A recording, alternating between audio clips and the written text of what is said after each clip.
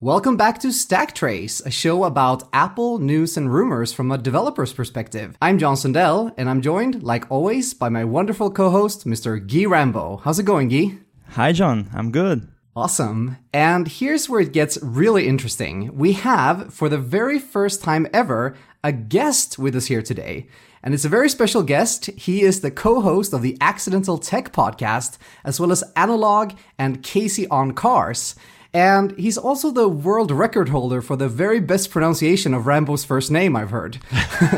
It's Casey Liss. Welcome to the show, Casey. Hello, thank you. Now I can't do it because I'm going to overthink it. See, if you hadn't said anything, I'm sure at some point or another I would have been able to bring one out. But now I'll overthink it and it'll be like goo goo goo instead of something intelligible. But hello, thank you for having me, you guys. I'm really excited. Yeah, it's a pleasure to have you on. So, Casey, what are your thoughts on the new Mac Pro? I just hope that it's delayed forever. No, not really. Well, with the new Mac Pro, it's funny. I almost kind of am wondering if when the time comes and the Mac Pro finally shows up, like, should I get one? You know, especially since I've been doing a lot more video editing and that sort of thing. I am of the opinion that for the kinds of software that most people write, that isn't, 11 gazillion lines of code, I don't personally think that I'm typically processor constrained, like the work I was doing up until very recently. And if you're not familiar with who I am, suffice to say, I worked a regular job and have recently left to go indie. And I think we're going to talk about that a little bit later. But even at my regular job, I never felt like my 15-inch MacBook Pro was that particularly processor constrained. There were a couple of occasions, but it wasn't like an everyday thing. So for a developer, I never really understood the need for a Mac Pro, a full-on Mac Pro, not a MacBook Pro, but a Mac Pro. But let me tell you what, with Final Cut, now I'm starting to change my tune a little bit. Now I kind of wish, I kind of want every core I can get my hands on and as much RAM as I can stick into a machine. So who knows? How funny would it be if I end up with a Mac Pro before like Marco and John? That would be really funny. And it was also really funny that you answered this kind of joke question very, very seriously. And I love that. me and Rambo, we were discussing like, what's the first question we should ask Casey? And we're like, let's totally ask him about the Mac Pro. See, a month ago, I would have just grumbled and laughed or maybe given you like a verbal middle finger or something like that. But now It's like my whole world is upside down. Now even I'm kind of thinking about it. It's a whole new world, you guys. I don't know. Whole new world. As someone who works in an app that has a lot of Object-C and Swift mixed, I would like a Mac Pro. I can imagine. Not terribly portable, though. Yeah. Yeah, exactly. It's not portability is not the main selling point, but yeah, having a couple of extra cores to throw at these kind of problems would be awesome sometime. So we usually like to start the show with this segment called What Are We Doing?, where we talk a little bit about kind of what we do right now, some of the projects we work on, or some of the like trips we've been taking or something like that. So as our guest, Casey, why don't you go first? What are you working on right now? Sure. So, like I said a moment ago, I used to be a corporate stooge where I went to an office and wrote iOS code every day. And in early July, I left that job in order to go independent and scratch several different itches that I hadn't had time to scratch before. And one of them, as you mentioned earlier, John, is this YouTube series I'm creating called Casey on Cars, where I take a car and spend a little bit of time reviewing it and putting together a video about that. And so that's what I've been working on most recently. I just recently reviewed the Volkswagen Golf R, which was very fun. I'm currently working on another one on a not performance car. Most of the cars I've done so far have been various stages of kind of hot rods, and this one is just a regular car, and so that's kind of been fun and interesting. And actually this coming Thursday, which is almost a week from now as we record, I'm getting another car. So I've been doing nothing but filming. I feel like a movie star, because there's always cameras pointed at my face. Now granted, I'm the ones setting up the cameras and pointing them at my own face, but nevertheless, I've been doing a lot of that lately. And then if and when that train ever stops, I'm going to go back to working on a very, very small kind of utility iOS app that I don't have a lot to say about at the moment, but I started working on a few months ago and kind of put on mothballs. I know, Guy, you were talking about how, I forget exactly how you phrased it, but your, like projects folder is just this wasteland of good ideas never really executed, or graveyard. Sometimes bad ideas. A graveyard, yeah. And that's exactly where my projects are as well. It's just a graveyard of truly terrible to mediocre ideas that just never got completed. And this one is very, very small, and it's something that I feel like I can bite off, and I want to get back to that at some point. So I actually haven't written very much code in the last month or two. I've been living the YouTube creator life, which is to say I have been making no money and have been living in Final Cut Pro. But it's been fun. So you've been pivoting, as the startup people say. Yeah, exactly. Yeah, with humongous air quotes. I've pivoted into video, something like that. Shall we turn on the video for this podcast? Should we do that as well? Let's do it. Yeah, right. So what about you, John? What have you been up to? So I just came back home from a little bit of a vacation. Me and Rambo have been joking that over the last couple of days, my brain has been almost like turned off because I've actually been relaxing for the first time in a few years. Oh, good for you. Yeah, so I took a road trip with my new car, which we're also going to talk about a little bit later. We're going to talk about cars because, we have the perfect guest for that. So I took a road trip to Sweden. I visited my family, some of my friends. I brought my dog there for the first time. It was a lot of fun. So I, too, haven't done that much coding. I turned my parents' guest house / storage place into a podcast studio for the day, just to record a podcast there. That was a lot of fun. But other than that, I haven't worked on that many projects lately. I'm getting back into working a little bit on my new static site generator, which is going to power the new version of my site, Swift by Sundell. Yes, please. Yeah, I know Rambo wants that because he also wants to use the same generator. And of course, it uses my own syntax highlighter, which is kind of the bread and butter of that site generator. So I've been working on that one lately, and I've kind of switched my thinking around it to, I think that I'm going to publicly open source it. I don't have a promise to make yet, but this is the kind of angle I'm working towards right now. So I'm adding a lot of tests and documentation and structuring the code a little bit better and things like that. So yeah, that's my main kind of hobby code project right now. And please give me early access to it. So I will. I need to release my own blog. We've been talking about that. Since I'm here and I have everyone's attention, whether you like it or not, let me formally request that I would love to hear how that works. So I presume you're talking about this will look through Swift code and do highlighting on that Swift code in HTML. Does that make sense? So keywords exactly. Or certain colors and so on and so forth. You don't have to get into it now, but if and when the time comes, I would love to hear a deep dive on your thought process and execution on how that goes together. Because one of the things that I've always wanted to do as a developer, but never have really had the occasion to do, and this is kind of adjacent to that, I've never had the occasion to write code that writes code. I dabbled with, what is the Swift project? I can't even, I did the Sorcery one, maybe? Yes, thank you. I couldn't even remember the name of it off the top of my head. Yeah. I dabbled with Sorcery, and it's very, very cool, but that's, just leveraging a tool to write Swift code for you. And I've really always wanted to, and this is particularly pertinent in the .NET world, which is where I used to live. There's a really robust API for emitting .NET code, and I always wanted an excuse to do it, and I never found that excuse. And this is kind of the corollary to that in a way, right? Instead of emitting the code, you have to parse the code. And so we don't have to get into it now, but whenever that time comes, I would love to hear the nerdiest of nerdy deep dives into how that all works and what you were thinking about in order to land on whatever architecture you ended up on.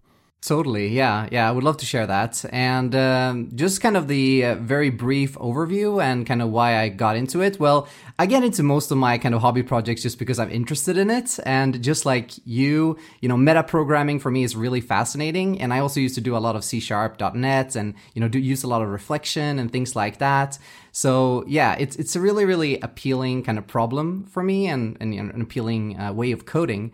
But the syntax highlighter itself, it's the reason I started kind of working on it is because I'm currently using a regex based one, but it doesn't really do things 100% correctly. And I wanted something that was a little bit more smart and a little bit more easy to maintain rather than just maintaining a whole bunch of regular expressions.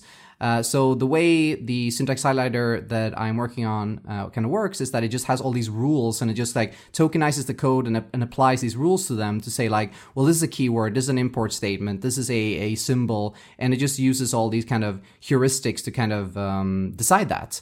And my theory is that that will be easier to maintain as Swift changes because I can just tweak the rules. And it will also be easier to add support for like other languages or for other output methods, like instead of HTML, output an attributed string or something like that. Ooh. So yeah, that's the current thinking. It's a very, very fun project, and it's I'm kind of doing it also like a little bit TDD style, and yeah, it's very fun to work on. So we'll see where it's going to end up eventually, but yeah, it's ongoing project. I have a feature request / idea. Before it's even shipped, you have a feature request. Typical Rambo. Maybe you could like have an index of known Apple frameworks, and the keywords could become links to the documentation. I'm just saying. Ooh, that would be a good idea. Yeah. Cool. So what about you, Rambo? What you been up to lately? Well, I'm the opposite of you guys because I don't have a car, and I You just fly helicopters instead. Yeah. Oh my gosh! I just listened to that. My mouth hit the floor when I heard. Oh yeah, I just hopped in a helicopter. No big deal. I heard you say it was cheap, and I recall you saying it was like $70 or something like that. But still, my mind cannot wrap. I just can't wrap my mind around the idea of just casually getting in a helicopter. Well, I am Mr. Rambo. Gotta live up to the hype, right?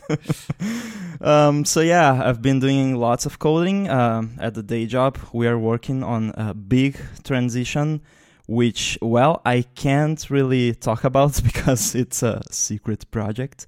But yeah, I've been doing lots of coding and all of the Splunking stuff on the side, which takes a lot of time. And iOS 12 Beta 5 has been really, really good for me because they didn't really hide stuff in there. Maybe it's like they want you to find it, you know? Ooh. It's like a PR plan that they have.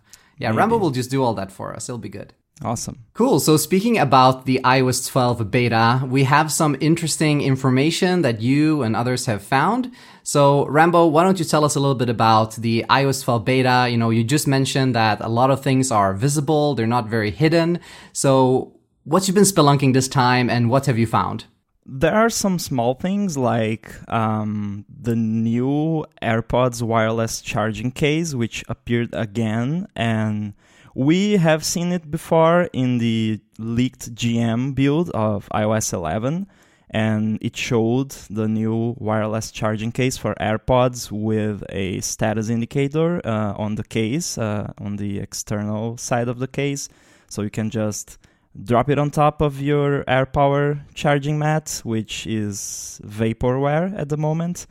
And so you can see the status of the AirPods charging when it's over your AirPower. So yeah, it showed up again, and apparently it was funny because we did an aside on 9to5Mac, which is like a really low-key post, so it's not highlighted anywhere, but other media picked it up and kind of made fun of the fact that the only difference is the little status indicator. So yeah, there's that. What do you guys think of AirPower? Do we think it's coming in September? I don't know. I don't know what to make of this. It's so unlike Apple to pre-announce. And I mean, all of us talking heads, and I include all three of us in that, we've talked this to death, but it's so weird for Apple to pre-announce stuff. And I got to imagine that there was an oops that has caused this delay. Like, I can't imagine if they were this far from release, or if they knew they were this far from release, that they would have announced it. When was it? It was WWDC 2017, is that right? It was the September event. So it's a September event. Okay, yeah, almost a year ago. Yeah, I mean, it could be like the HomePod. Was it Home? No, it was AirPlay 2 that came in like under the wire. It was, what was it, with like 2 days on whatever countdown they gave us that it finally shipped. And I would assume we're going to see it in September. It seems logical to me that we would, but golly, this is why Apple never pre-announces anything, is because when they do, it bites them right in the butt. So my vote is we'll see it certainly by the holidays, probably in September, even if they don't ship until near the holidays. But it's anyone's guess at this point. Yeah, totally. I've been also thinking that maybe one of the reasons that they pre-announced it, because they've done it the same thing with like the watch and the iPhone and things like that when a new product first comes out, because they need to seek all of these like government approvals. And maybe that was one of the reasons, like they knew that it was going to leak through all these like, schematics and things they have to submit for these approval processes. And they just were like, well, let's just pre-announce it. And maybe they thought it would be, delivered quicker than they actually could because of all these complications or something like that. It would have been leaked by iOS if it wasn't for the government stuff. But yeah, I think they hit some oops, and probably we heard that there was some issue with heat, that it was heating up too much. We don't know if that's the case, but hey, I really hope they come out in September. And from what we've been seeing, and we're going to talk about that more. This trip I'm going to take to the US in October is going to be a very expensive one. Buy all the things. Yeah, it's very, very interesting. And also, like, now also with the AirPods wireless charging case and all these things, like, these are not just normal Qi charging, right? Like, this is some special magic sauce that they are sprinkling on top of it, and that you can charge 3 things at the same time. So it feels like also there's a lot of moving parts here, and presumably there's a new iPhone. Maybe that has some kind of features that also complicates things. Who knows? There's the beautiful animation. Yeah, I'm sure that's the blocker, right? They couldn't get the animation right. Johnny Ive is not happy with the animation yet. Well, it was actually done in iOS 11, and they removed it. So yeah, there's that. Yeah. All right, so another piece of detail that has come out is the fact that it seems that the new iPhone, or at least the new version of iOS 12, supports dual SIM cards in some capacity. So, Rambo, what have you found there? Well, there have been rumors about this since forever, I guess, because Apple never released an iPhone with dual SIM support. And I know that this can sound weird for people in some countries, but there are places where dual SIM is pretty much a necessity, or maybe just really popular, like they are here in Brazil. Like everybody who uses an Android device has a dual SIM one. So why is that?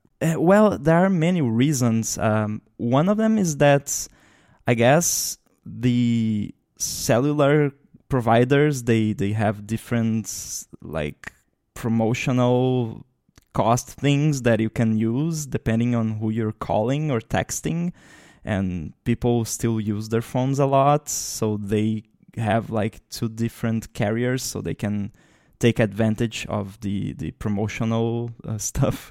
So there's that. Also, people who use a number for work and another one for personal stuff. That's a good use case. Yeah, and that's for like, that would be cool for all people from all over the world. But yeah, I think those are the top reasons. Maybe drug dealers. I don't know. I'm sure that's the target market for this. Yeah, so yeah, all of that encryption and stuff. It's very popular in especially in third world countries like Brazil. I think India as well. China has that. We've had like phones with 4 SIMs here, and that's crazy, but yay. Wow. People use them. So I found a little piece of code on iOS 12 beta 5. Actually, 2 pieces. One of them mentions a second SIM status and a second SIM tray status, which is interesting. And there's also a handover manager, which has a is dual SIM device flag. So I think that's a pretty good confirmation that at least at the software level, they are ready to support dual SIM, and not just eSIM, but actual 2 physical SIMs. Right, yeah, because that's a big question, right? Whether this is just like a integrated SIM card, embedded SIM card, or whether it's an actual physical one. Yeah, the thing is that those the dual SIM thing is more popular in some places, like I mentioned, and some carriers, I don't know if it's technical or if it's a political thing, but they don't want to support eSIM.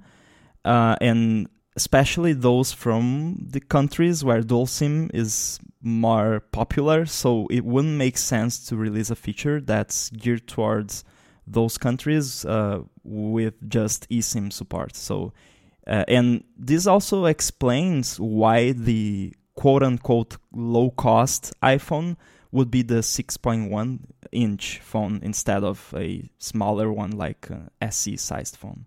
Oh, right. So what do you make of this, Casey? Would you ever use a dual SIM iPhone, or does this appeal to you at all, or you're a single SIM kind of guy? I feel like this is a deeper question than I'm prepared for. No, I don't personally see a great need at first, but then I can start rationalizing why this might make sense. So here in America, it used to be early on, and is less true now, that if you recall years and years ago, the iPhone was only available officially on AT&T. And at that time, I'm looking at like the late aughts, 2008, 2009. At that time, AT&T's coverage was real bad. And for all of the good and bad of America, one thing I think we can all agree on is that America's pretty big. And so because of that, getting really good cell phone coverage can be difficult. And what tends to happen is, interstate highways, big roads that people travel on, they'll have really good coverage, and metropolitan areas will have good coverage. But especially in the late aughts, if you stepped very far off a highway, you could be in no man's land real quick in terms of coverage. And one of the reasons that people were clamoring to have the iPhone on Verizon, and I don't know how much of this made it overseas, so you guys may not even be familiar with this, but in the late 2000s, early 2010s, I forget when the Verizon iPhone 4 came out, whatever year that was. But around that time, the reason people were so excited for the iPhone on Verizon was because Verizon had considerably better coverage. And I bring all this up to say, if I was in a situation where, let's say it was like the late 2000s, 2008, 2009, and I'm still on AT&T because I prefer that for whatever reason, maybe my family is on it, maybe it has better coverage here where I live in Virginia, but if I were traveling, I would want to perhaps be able to switch to Verizon to have service in certain circumstances. I can see why this would make sense. All that being said, though, the big carriers, AT&T, Verizon, even to some degree, the T-Mobiles and Sprints of the world, or I shouldn't say of the world, of America, everyone has pretty good coverage at this point. So it's not as big a deal as it used to be. That being said, though, I could see this being nice, just on occasion. I don't think I would seek it, but I could see it being nice on occasion when traveling. Additionally, I like I forget which one of you said it, but the idea of having a work telephone number that is completely separated from my personal number. I tended to not give away my personal cell phone number if I could at all avoid it for work-related things, because I just don't want to be that available, especially outside of business hours. That's my time. And I don't want people calling me in my time, So I could totally see where this would be convenient, especially if there was some robust, like do not disturb settings per SIM, which wouldn't be very Apple-like, to be honest, but would be really cool. You could say, starting at 5 p.m., do not disturb the work phone on the work phone number. So calls from the work phone number, I don't want to know, but my personal phone, you can ring that up until I go to bed. You know what I mean? And so I could see that being real useful too. But as your average American consumer, I don't think this will be terribly popular. But one of the things that Americans tend to forget is that there are other countries in the world, and so I can see how this could be real big for places like Brazil, for example. Yeah, I totally forgot about the coverage aspect because we have the same problem here. It's a big country, and some of the carriers are not very good at coverage. They've been better now, but there are some issues still. Yeah, we actually have the same problem in Sweden too. Not because Sweden is a big country, but because there's not that many people living in it, and a lot of the country is very empty. Like especially in the northern parts, where you basically just have to have like the government-owned carrier in order to be able to have any coverage at all. So, and of course that's more expensive and not as good when it comes to additional services and things. So I can definitely see people who travel to those areas, who like to visit it or something like that, maybe, have dual SIMs. But it feels like one of these things that is like un-Apple-like in terms of that it's not a very elegant solution, right? Like the most elegant solution would probably be just, you could, switch in software, or you could just pick like on the iPad when it's like, hey, which carrier do you want to use and things like that. Like having two actual slots, that doesn't feel like very Apple-ish to me in terms of like the elegance of it. Yeah, I believe this is a solution for some markets like India and China, maybe even Brazil, but this device may not even be available in the US or Australia or the UK or something. I think it could be a separate model, and it wouldn't be like a full new model. It would just be the quote-unquote low-cost iPhone, but with the cutout for the second SIM tray. And in the US and other countries, they could go for a software-based solution and eSIM and that stuff. Yeah. Well, plus, is there any clear indication that it definitely isn't an eSIM? Like you said that you had seen some mention of a second SIM tray, and certainly tray implies that it's something removable, but there's nothing about that guarantees that it's removable, right? So it could be that even though it says second SIM tray, the reality of the hardware is that there's an eSIM, soldered onto the whatever the appropriate board is within the device. You know what I mean? Like there isn't anything that explicitly guarantees that it's two physical removable SIMs, right? Yeah, that definitely makes sense. It could definitely still be an eSIM, even though they call it a SIM tray. It could be a virtual SIM tray. Right, yeah. I mean, it's as silly as that sounds, and I will be the first to tell you that does sound silly. I would at least keep our minds open that even though it does say tray, that doesn't mean that it definitely is something that's physically removable in the real world. There's also another scenario, which is this was from the diagnostics component of the OS. So you could imagine someone coming up to the engineer and saying, "Oh, we need to prepare this because we're going to ship an iPhone with dual SIM." So the person who's writing the diagnostics code doesn't even know that it's an eSIM, so they just call it a SIM tray. Oh, right, yeah. Yeah, that's also a good point. All right, well, exciting times, and we'll see if we're going to be rocking dual SIMs in our iPhones anytime soon. Next up, we want to talk a little bit about the iPad, because it's a little bit of a deja vu that's happening right now, Rambo. You have, again, found a glyph that details a little bit about the new iPad's potential design. This was very interesting because we were writing the show notes as these things were happening, and I put this item in there and I mentioned deja vu because last year, if you don't remember, I found the iPhone X glyph in the HomePod firmware. And I wrote this when I found an icon from the battery usage UI part of the OS, which is just a little PNG, a small icon that shows an iPad with no home button, smaller bezels, and no notch as well. But then, a few days later, I found in the same exact place where there was the iPhone X glyph, the new glyphs for the bigger iPhone X looking phone, and the glyph for the new iPad with no home button, which for those following along at home, it's Passkit UI Foundation. That's the framework where those can be found. Maybe we should have like a separate show where it's like a spell-alunk along, almost like a karaoke, but you're spelunking along with the show. Watch out, Twitch! We're coming for you. Exactly. All right, so I have a question that hearing you describe this, it made me think. So clearly, looking at what you posted on 9 to 5, these glyphs certainly look like an iPad that's with far smaller bezels, no home button, just like you said, and it doesn't obviously indicate that there's a notch. Now, of course, without seeing hardware, who knows? But let's go for a second and assume that there is no clearly visible notch on the new iPads. Are we grumpy about that? Like, I in a perfect world, I would prefer not to have a notch on my phone, although I will say that I don't typically notice or mind it. It does fade away much, much, much quicker and more easily than I expected before I got my iPhone X. But will you guys be grumpy if the iPad does not have a notch and the iPhone does? Like, let's start with you, John. What do you think? So it's funny about the notch because, we were talking a lot about it back when the original kind of glyphs were found and when, we realized that there was going to be some kind of notch in the new iPhone.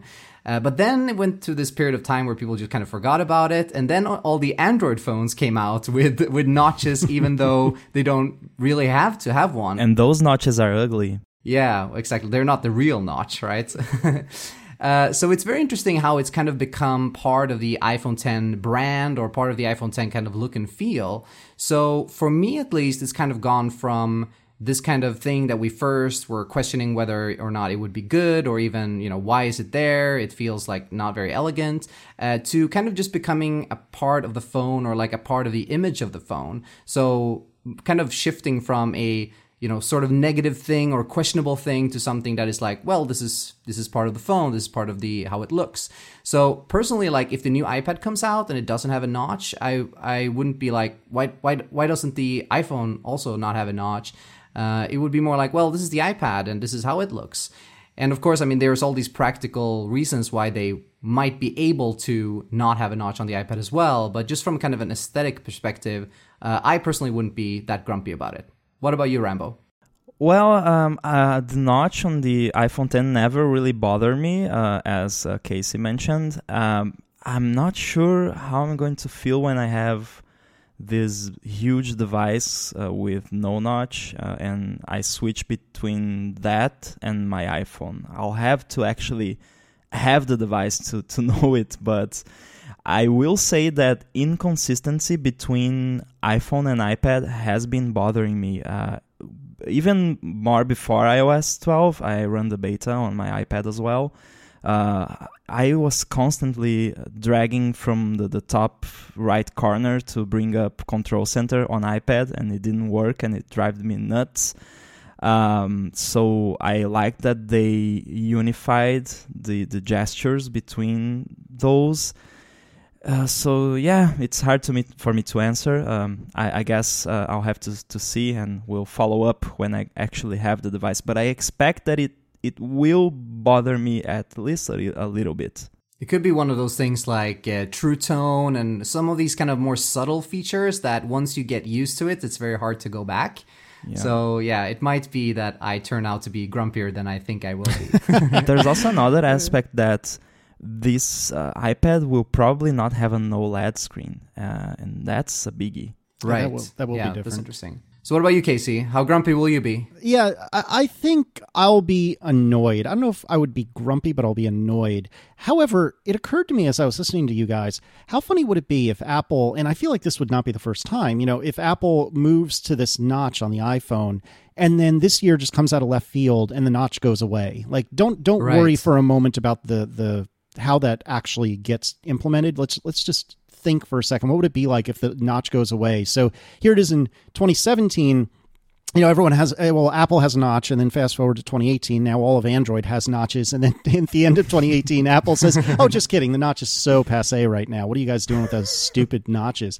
It would just be the most Apple-y thing in the world to do. Now, for the record, I don't expect that. I think whatever they're calling the next iPhone, the next top-of-the-line iPhone, I suspect it will have a notch, and I think it'll look, very much like the iPhone 10 of today. But to that end, Guy, you haven't seen anything to indicate any different shape or anything like that for the iPhone, right? Or I mean, obviously you've seen, or I believe you said in the past you've seen some thoughts about different sizes, but in terms of like the aesthetic of it, be it bigger, smaller, the same size, there's no indication that it would be anything different than what we see as an iPhone 10, right? Nope. Yeah, this year's phones, all evidence we have points towards all of them having notches, even the quote-unquote low-cost one. Mm-hmm, mm-hmm. Yeah, and we are in the talk year, right? We are in the S year. So it would make sense also for them to keep the same physical design for the iPhone. It might also be because, the iPad, you kind of need to hold it. So it might also be that the iPad has a slightly thicker bezel. I mean, it already does have a thicker bezel than the iPhone, but that might also be something where it's like makes it less of an annoyance because you already have this kind of, bezel around the device. Yeah, that's a good point too. It's pronounced bezel. Deep cut. Basil. All right. So we've also found, you, Rambo, have also found some other glyphs, again, in the Passkit UI Foundation. So in this case, it relates to something like Apple Pay or something like that. So tell us a little bit more about that. Yeah, so Passkit there are several Passkit class of frameworks, and they all have to do with wallet. they can be used for Apple Pay on like Safari. They implement the Apple Pay payment authorization view controller, which is the API that we as developers can use, and that I guess Safari is using as well. All right, so let me jump in there. So I actually wrote in the show notes, like, what is this about? So I'm glad you opened up this can of worms. So to play back what you just said, I am writing an iPad app, and I want to support Apple Pay on the iPad, which presumably will then ask my phone or my watch or whatever to confirm the payment, right? And so that's what you're talking about with Passkit in the iPad. Is that sort of a thing? Mm-hmm, yeah, so it shows the little circle at the bottom with the device and the little arrow pointing to so that's what the glyph is used for. And there's something interesting about the glyph, which I totally didn't get when I first saw it, which is that the glyph shows a square iPad. Ooh. Interesting. Finally, it's the comeback of the cube. So someone on Twitter, I'm sorry, I don't remember who it was, quickly pointed out that it's probably because there are two sizes of iPads, and Apple always tries to represent the devices as best as they can with glyphs and stuff. So they're probably going to be resizing it square, but it's going to be resized using that 9-slice resizing process to actually represent the correct size of device that you're using. So the actual aspect ratio of the glyph doesn't really matter because it's going to be resized by the software. Oh, yeah. That would make sense. Yeah, for those of you who are not iOS developers, that is a very common technique that we slice up an image in 9 pieces, which means that you can stretch the middle pieces, like the top, left, bottom, and right piece, in order to just tile that to basically make an image that can stretch without sacrificing quality. So yeah, that would make total sense in this case as well, because that could actually be a way for them to hide future devices from you, Rambo, because they would just have one glyph, they would just resize it to fit like the device that they're interested in. Yeah, it's really funny that this keeps happening, and it happened on the same circumstances because, well, a little different because the HomePod firmware was a firmware for an unreleased device, which shouldn't have been posted in the public feed. But this time, this is not present on iOS. This is on macOS Mojave, and I found it there. So they clearly remembered to wipe those glyphs from the iOS build, but oops, they left it. They left the glyphs in macOS. It must be such a complicated process internally within Apple, like to strip all these things out, because, you know, even me, like working on projects with like 100 developers is small comparison to like the huge behemoth and the huge machinery that is Apple, right? Apple as a whole. And, you know, imagine all the work they have to do to like hide these things because they have to work on them, right? But at the same time, they have to ship betas, they have to put things in the public, and they know that people like you will go in and look for stuff. So it must be such a huge effort to try to hide all of these things. Well, the only way for them to really prevent this from happening would be to have someone do what I do and like tell them, hey, I found this, can you remove this? And I found that and this and the other thing. And I think that would be the only way. And I'm not like offering myself. I'm not for hire Apple. But yeah, it's really, really tricky because they need, the thing is they announced the new iOS version at WWDC and start shipping betas immediately. And the new iOS version is always being worked to support new devices that are going to ship in the fall. And that's tricky because they need to hide the supporting code and assets for new devices during those betas. And they need to only ship that in the GM, which is what usually happens. So yeah, but then the GM can leak like happened last year with lots of marketing images even of new devices. So it's a really complicated process, and someone was asking me about this, and I mentioned that I'm surprised how little actually leaks given the task that they have. Yeah, they must have some like really rigid processes in place, like lots of compiler flags, lots of hashtag if statements and if-def. Conditional compilation, if-def, and things like that. Because yeah, it must be a very interesting code base to work on, like these OS level things, because there must be so much like conditional compilation and things that they try to strip out. Sometimes they use nonsensical names. I remember something in AppKit that was a flag in NSCell, which is one of the classes in AppKit. And it was something like if it was registered with the touch bar server or something, and the flag was called was noticed by Senpai.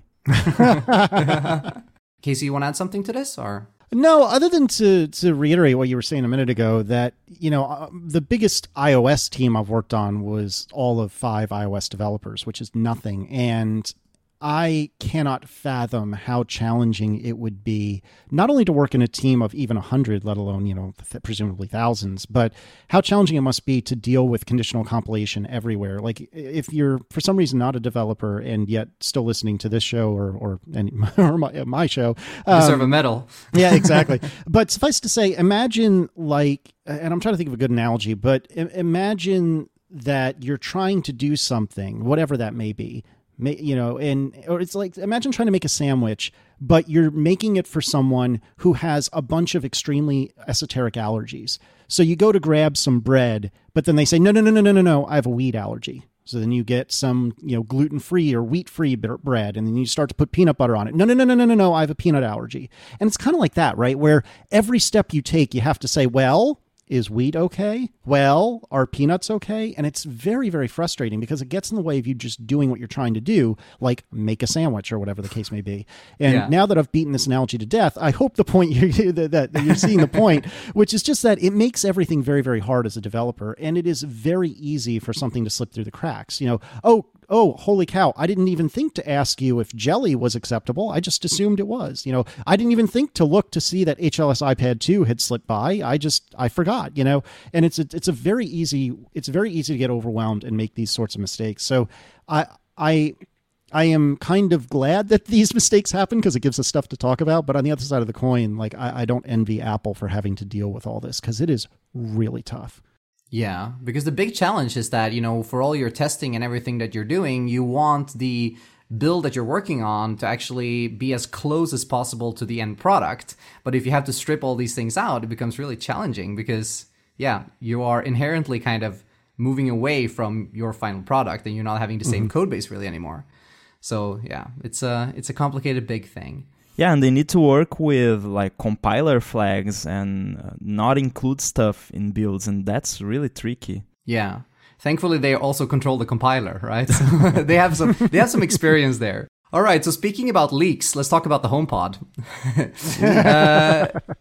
So HomePod is a very interesting product. It seems to be going like better for it than some people might have thought. At the same time, it's kind of a niche product. It doesn't have like a big international release yet, and it's kind of limited in some ways. So it didn't get its own section during the WWDC keynote, which, may make sense in a little bit because it's not like a very developer-focused product. But there has been some new information found about the HomePod as well. So why don't you give us a little bit of a summary, Rambo? Cool. First of all, I need to mention that I have HomePod. I actually have 2 of them in a stereo pair. And I use HomePod more than I thought I would because I've never been a huge listening to music out loud person. I usually just go for headphones. But I'm enjoying HomePod. The stereo is amazing, and you can actually hear stuff that you usually can't when you're using headphones or something. So if you enjoy music and you are an Apple Music subscriber, definitely go for HomePod because it's cool. So we have seen some rumors and reports about HomePod supporting phone calls and multiple timers in an internal beta that Apple runs for their employees, which is called the HomePod Living On beta. They have been called the livability betas as well before, and I think they're still called that. And I've been able to confirm that. again, I had confirmed the calendar support before using the same method, which is to run the HomePod setup UI in the simulator, which is something you can do, actually. Maybe I'll do this for a demo on my talk, that talk we've been talking about, John. Yeah, that sounds like a good idea. Yeah, that would be a cool one. So the personal requests UI, so that UI that shows up when you are setting up your HomePod for the first time and it asks you about personal requests, it showed before the icon for messages, reminders, and calendar. And on iOS 12 Beta 5, it started to show the icon for phone as well. And they changed the text to say, allow anyone to use this HomePod to send and read messages, add reminders, create notes, make phone calls, and more. So yeah, phone calls. Intriguing. Yeah. It would make sense, right? Because you can initiate phone calls using Siri, and you can do it in the car as well with CarPlay and things like that. So it would make sense for the HomePod flavor of Siri to support that as well. Yeah, definitely. You can currently use your iPhone to make a phone call and then choose HomePod as an output. So just like a speakerphone, and it works very well. I've been able to test it with friends, and they mentioned that my voice sounded just as good as when I was using the actual iPhone. So that's cool. And another thing that they mentioned is that it's going to support multiple timers. And Spelunking, Spelunking the mobile timer framework on iOS 12, I noticed that it has some pretty significant refactoring when compared to the iOS 11 version. Yeah, it's been very interesting about this multiple timers thing, because at the surface level is kind of how hard can it be, right? It's just like, a new timer, like a new instance of the timer class or something like that. Just, okay, you're done, right? Change it to an array. Yeah, exactly. But it seems to be some really big complications. And we've heard a little bit that it might have been more complicated than what it first seems like. Yeah, we have some little birdie that gave us some insider information.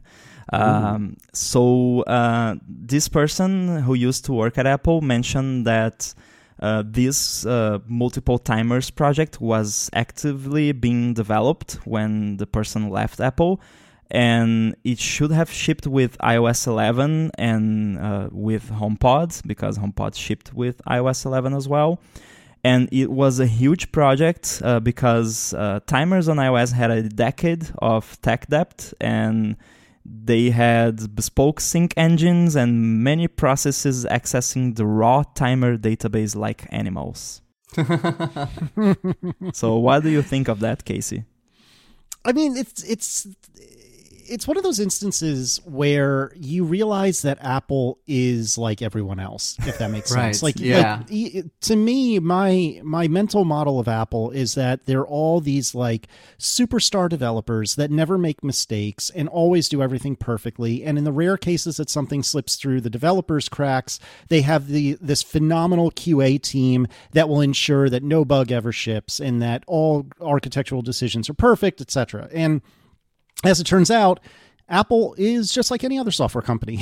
They're better at hiding their major flaws than I think most software companies are, but they still have these major flaws. And I don't want to speak for the two of you guys, but I can bet that I can speak for the two of you guys in saying everyone has had that thing that they know is just ugly or bad or smelly or gross, and you just keep kicking that can down the road because today is not the day you have the time to fix it. And it seems like, as ridiculous as it may sound on the surface, that multiple timers is one of those things that they just kept kicking down the road, and now they have to pay for it. And just like every can that gets kicked down the road when it comes to development, it ends up kind of snowballing and turning into an avalanche. And so, I haven't spoken to any birdies about this, but given, what you're saying, Guy, it sounds like it just got uglier and uglier over time. And now they're really having to unwind a bunch of stuff in order to fix it, which isn't surprising as a developer, but as an Apple user, it is quite surprising. Yeah. I mean, it's this classic thing where you have a piece of code that seems incredibly predictable, right? Where it's a timer. Like it's just counting time. How it can't get more predictable than that, right? So you are making all these assumptions across the code base, like this will always work this way. Like there will always just be one timer, so I'm going to hard code, I'm going to save a reference to it, or I'm going to access the database directly, like this report states, and things like that. And like you say, Casey, we've all been kicking that can, or in this case, kicking the clock down the road. And, that always happens in big projects. And, you can really relate where now that you're making this kind of product decision and you're saying, well, now we actually want to support multiple timers, you have to like just work through all that technical debt. But at the same time, like everyone has their own deadlines, and the calendar team, they might be super busy, shipping a new feature, and they can't make that huge refactor right now. So it keeps getting postponed and postponed. So yeah, I can definitely see that happening. Even on the surface level or on the user level, it looks very, very trivial. But as we know, time and dates and time zones is always complicated. Oh yeah. Is it ever? As our friend Dave DeLong would definitely agree. Yes, absolutely. It was weird to me when I first read this, thinking that what do they mean, like multiple processes accessing the timer database? But when you think about it, the timer stuff is integrated into the OS. And when you have an active timer, it shows up on your iPhone lock screen, and that's a Springboard plugin. And I think I've seen Springboard itself access the timer database in some of my spelunking session. And there's also, I think, a notification, so maybe Bulletin Board also accesses the timer database. So probably there was no canonical API for system components and other apps to access timers. And they just, let's just read this SQLite file from the disk or something. And then this became a huge problem, because now you can't just refactor the timer itself. You have to refactor all of these different processes that access the timer. And from what I've seen, what they've done now, which is the right thing to do, is they moved the handling of timers to a system daemon, which can then be queried by other processes, and it will handle all of the details about accessing the database and doing the syncing and stuff. So they're doing the right thing. Yeah, because especially here you have cross-process communication, you have like system-level integration, and this was, way before we had things like extensions and like a nice abstraction for these kind of things. So you can just imagine like how scary it can be for us as developers to just like refactor a piece of old code that is, used all over the app. Imagine like refactoring something that's used across the whole system in like these like very, very weird, unpredictable ways. And especially something like a timer, which, if it breaks, people are going to be very, very upset about that, because they're going to burn their cinnamon buns in the oven, right? Well, it could potentially start a fire. Yeah, well, exactly. Lives are at stake here. So we have to be really, really careful. Yeah, I mean, you guys, you're joking, but you're serious too. I mean, that really, it could be the case. And I was thinking, as you're talking, that if you look at the code that at least I won't pick on you two, I'll pick on myself. If you look at the code I wrote, it was not for the kind of app that was, utterly critical for people's lives. Obviously, it helped people's lives, but it was not like a timer where it can be critical. And furthermore, we didn't have the install base that Apple does. So something like a timer, I would imagine almost everyone who uses a iOS device probably will set a timer at some point. So imagine basically the entirety of the iOS install base that is touching this code, and not only are they touching this code, but they could be doing it for something important. Now, I take my cinnamon buns as being pretty important, but it could be actually important, like an injection or something like that. So yeah, I couldn't agree more. Like, it's scary for me to refactor some like stupid alert view that I did off in the corner of the code that nobody else ever sees. But imagine having to refactor something that is critical to literally a billion plus devices. It operating on that level is a kind of stress that I am glad I do not need to worry about. Yeah, you mentioned like injection, and I hadn't even thought of that. There might be, I don't know, nurses or doctors using the timer on iOS to I don't know, be reminded when they need to change the IV on a patient or something. So yeah, it's more important than we think it is. And I'm sure there's something in the terms of service of iOS that says you shouldn't use it for that, but people will anyway. I remember, I think iTunes terms of service mentioned nuclear plants or something. You couldn't use iTunes for Yeah, don't use iTunes as control software for your nuclear power plants. Yeah.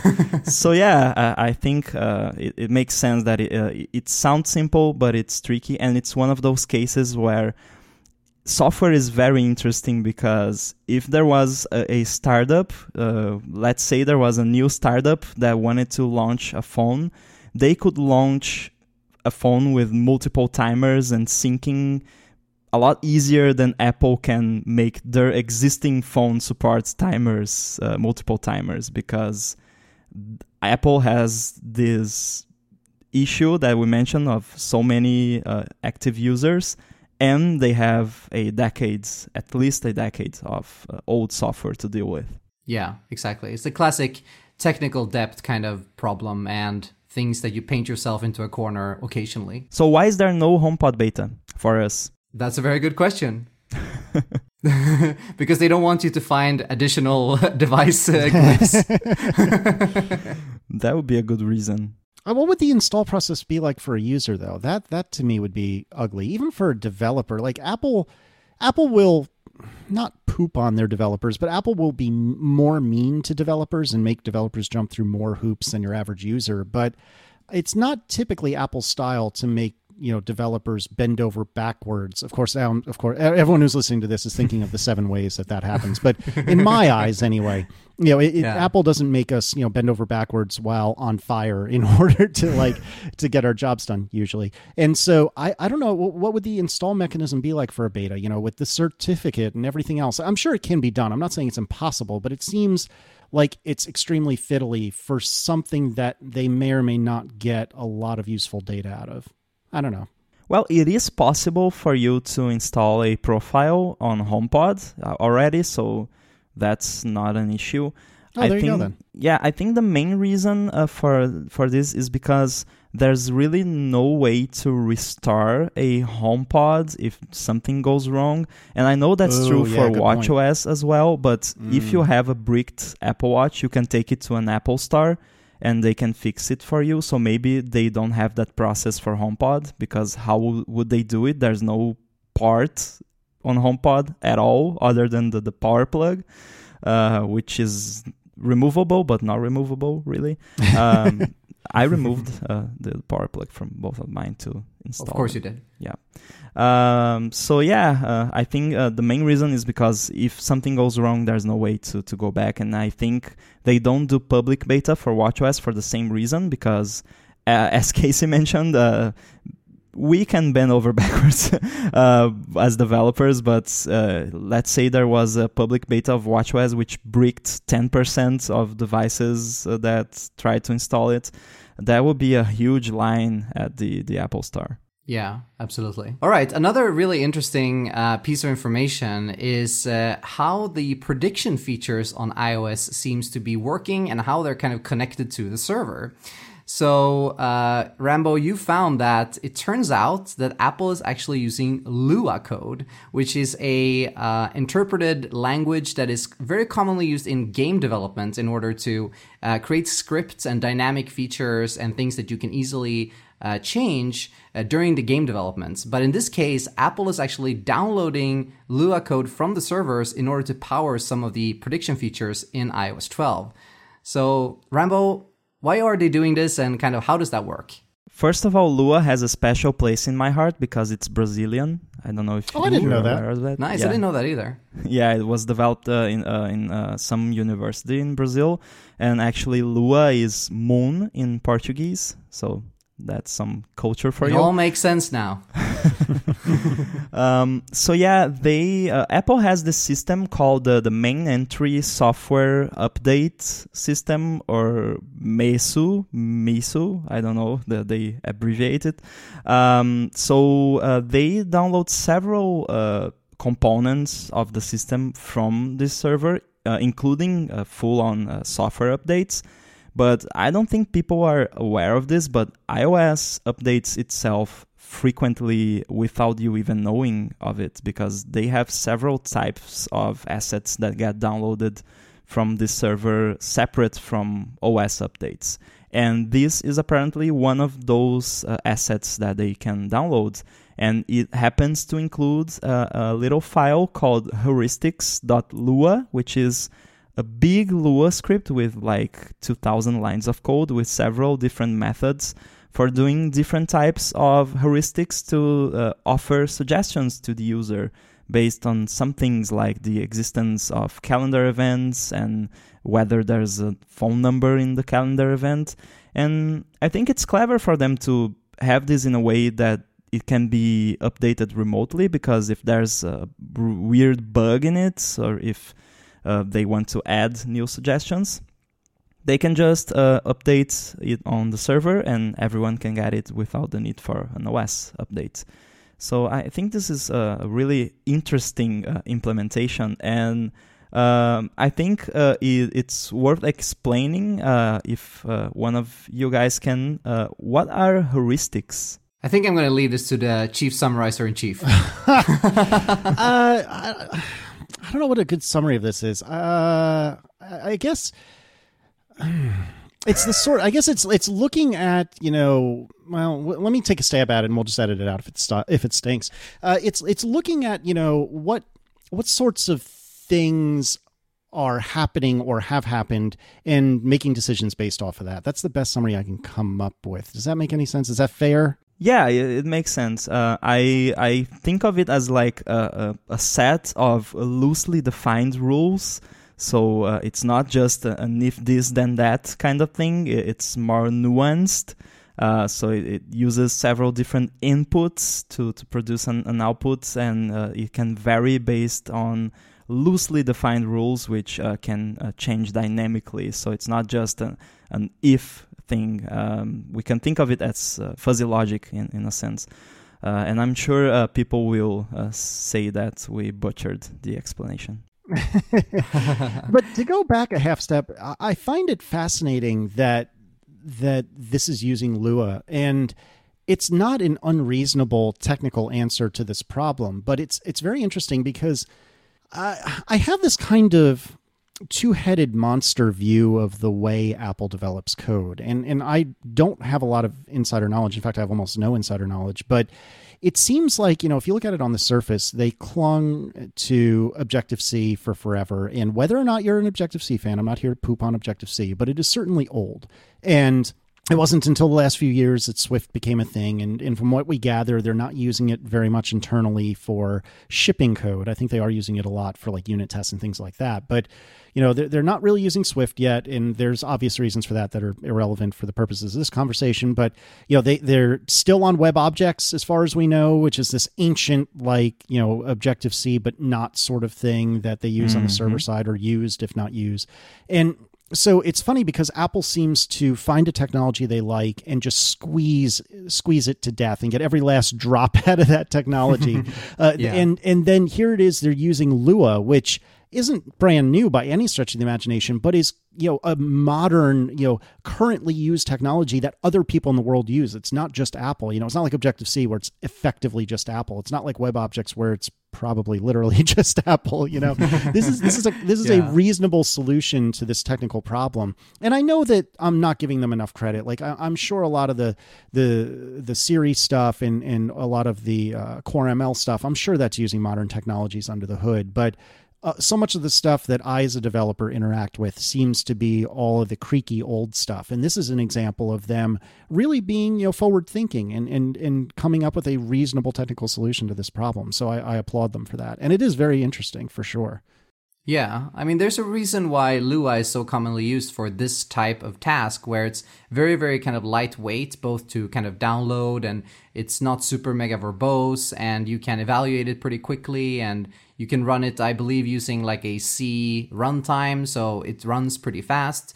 So it kind of ticks a lot of boxes for things like this, which is, there has been a couple of funny kind of I don't want to call them scandals, but funny situations where the prediction system in iOS has not really done what it maybe should have done. And then they could just kind of hot patch that without requiring a full-on software update. So having this dynamism is, I mean, it's a kind of this holy grail that a lot of companies are chasing. And you have like things like React Native and Facebook, using JavaScript for dynamic evaluation and things like this. And you have other companies doing this as well. And like I mentioned, a lot of game developers love to use things like Lua for this use case as well. So having this kind of flexibility is a bit of a holy grail for developers in general, because it enables you to always do this kind of hot patch when you really need to. So, and especially for something like prediction, which, might really require this sometimes, I can definitely see why they went this path. Yeah, and using Lua makes sense because it's easy to embed, because it's just a C runtime, like you mentioned. I think I even did a little experiment before of embedding Lua in a Mac app, and it's really easy to just download the lib Lua thing, and it's easy to build, and it runs quickly. And I think they decided to go for it instead of using something that would be more obvious like JavaScript, because of the fact that it's lightweight. JavaScript requires a bigger footprint, both in terms of memory and in terms of CPU usage. They could use JavaScript core, but they probably didn't want to be using that because this is something that runs in a background daemon, and it probably runs very frequently. Yeah, exactly. And it can also be one of those classic cases where the developer in charge of building the original version of this just happened to like Lua, right? Where that sometimes happens. And then it's like, well, it works. Let's just ship it, right? Yeah. And again, to come back to what you, Casey, said earlier, we all have this moment when we realize that Apple is not just made out of unicorns and magic and stars, right? It's like actually real people solving real problems. And this could just be one of those cases where it's like, it works. We already have a Lua interpreter there. Let's just, use Lua. Yeah. Now, Guy, when you tweeted this is what you downloaded from their servers. Like, you didn't change anything here, did you? It's all exactly what you downloaded? Yep. Yeah, so that's also interesting to me, because as we were discussing earlier and how painful it often is to work on platform kind of code where you have to if-def this and, conditionally compile that. This looks like code. Like, this looks like regular code to me. It doesn't look like that crazy bananas code that Apple has to deal with. This just looks like regular code. There's some comments at the top, and it tells you what it's doing. And outside of localization, which you should care about, but most of us don't always care about, then other than the localization, this looks like code. It's readable. It makes sense. It's not jumping through any ridiculous hoops for the sake of jumping through hoops. It's very straightforward, which is cool to see. Yeah, it was interesting. I was reading the code, and I actually could understand what it was doing. Exactly. Blazing review. It even has lots of print statements, which is interesting. Yeah, I noticed that as well, which I thought was very funny. Including, there's a print for phone numbers and display names and FaceTime phone numbers, which I thought for a moment, that seems like it's kind of personal information to be printing, but presumably, nobody can really get to that. But generally speaking, I try not to even print anything that I think is private, once I'm shipping code. I might do that during the course of development, but I try to make sure I take all that out once it's shipped. And it seems in this case, maybe not so much. I guess they can, since they are controlling the Lua runtime, they can control where the print statement goes to. Oh, that's a really good point. Yeah. They use the OS log API, which I'm using as well. And OS log makes everything private by default if you're running a release build. So when you look at console, you're going to see your phone number is private. And it just replaces everything that's concatenated with the string to private. So I guess it's fine there. And also for people who might be worried about, but what if someone man in the middle's my connection and stuff? The assets are downloaded with HTTPS. There's SSL pinning, so you can't really man in the middle of it. And they are signed. They are downloaded as a bundle, and the bundle is signed. So if anything is modified inside the bundle, the OS will reject the asset and it won't be installed. So you're fine there, unless you're using a jailbroken device. All right, next up we want to talk about CarPlay, which I am really, really excited about because I've started using it for the first time, really. But before we do, we just want to take a very quick break and thank our patrons. As you might know, this show is fully funded by Patreon and by your very generous contributions. So we want to thank everyone who has signed up to become a patron of this show, regardless of what amount you support us with. It really, really helps us just being able to dedicate more time to it, being able to produce more higher quality episodes, and so on. And we especially want to thank our good friends of the show who are supporting us with more than $30, which is Ken Barlow, Igor Ferreira, and Harsh Dabai. Sorry if I mispronounced some names there, but we really, really appreciate your support. And if you also want, we also have a after show, which is a monthly live stream where we talk a little bit about tech from a different perspective. We show some demos and we answer your questions. So make sure to check that out if you want to support this show. If you want to join our after shows, you go to our Patreon page, which is at patreon.com/stacktracepod. All right, so CarPlay. Like I mentioned in the intro, I just took my first kind of long road trip using CarPlay from Krakow in Poland to Sweden. And I drove about 2,500 kilometers and I was using CarPlay pretty much the whole time. So I have some initial impressions about it. I know you, Rambo, you haven't really used CarPlay a lot, have you? I don't have a car, so nope. And Casey, I bet you have some opinions about CarPlay. So why don't you kick us off with like your just kind of your overall kind of opinion about CarPlay, kind of how much you've used it and what you like about it, and maybe a little bit what you dislike about it. Yeah. First of all, when you said you took a long road trip, so my impression of a European road trip is like 3 hours. This is not a 3-hour trip, my friend. It Holy is not. cow. I Yeah. just look, when you said 1,500 kilometers, I was like, wait, that's a lot of miles. So what is it? And I'm looking at Google Maps. You were in the car a long time. Did you know that? Like, this is a long trip. Siri just kept playing music, so I just kept driving. Yeah, I just didn't know what to do. No, but all kidding aside, yeah, so my wife, we bought my wife a new car a year ago. She has a 2017 Volvo XC90, so it's the Volvo SUV. And it comes with CarPlay. Well, it doesn't come with CarPlay, but you can option it in such a way that it comes with CarPlay.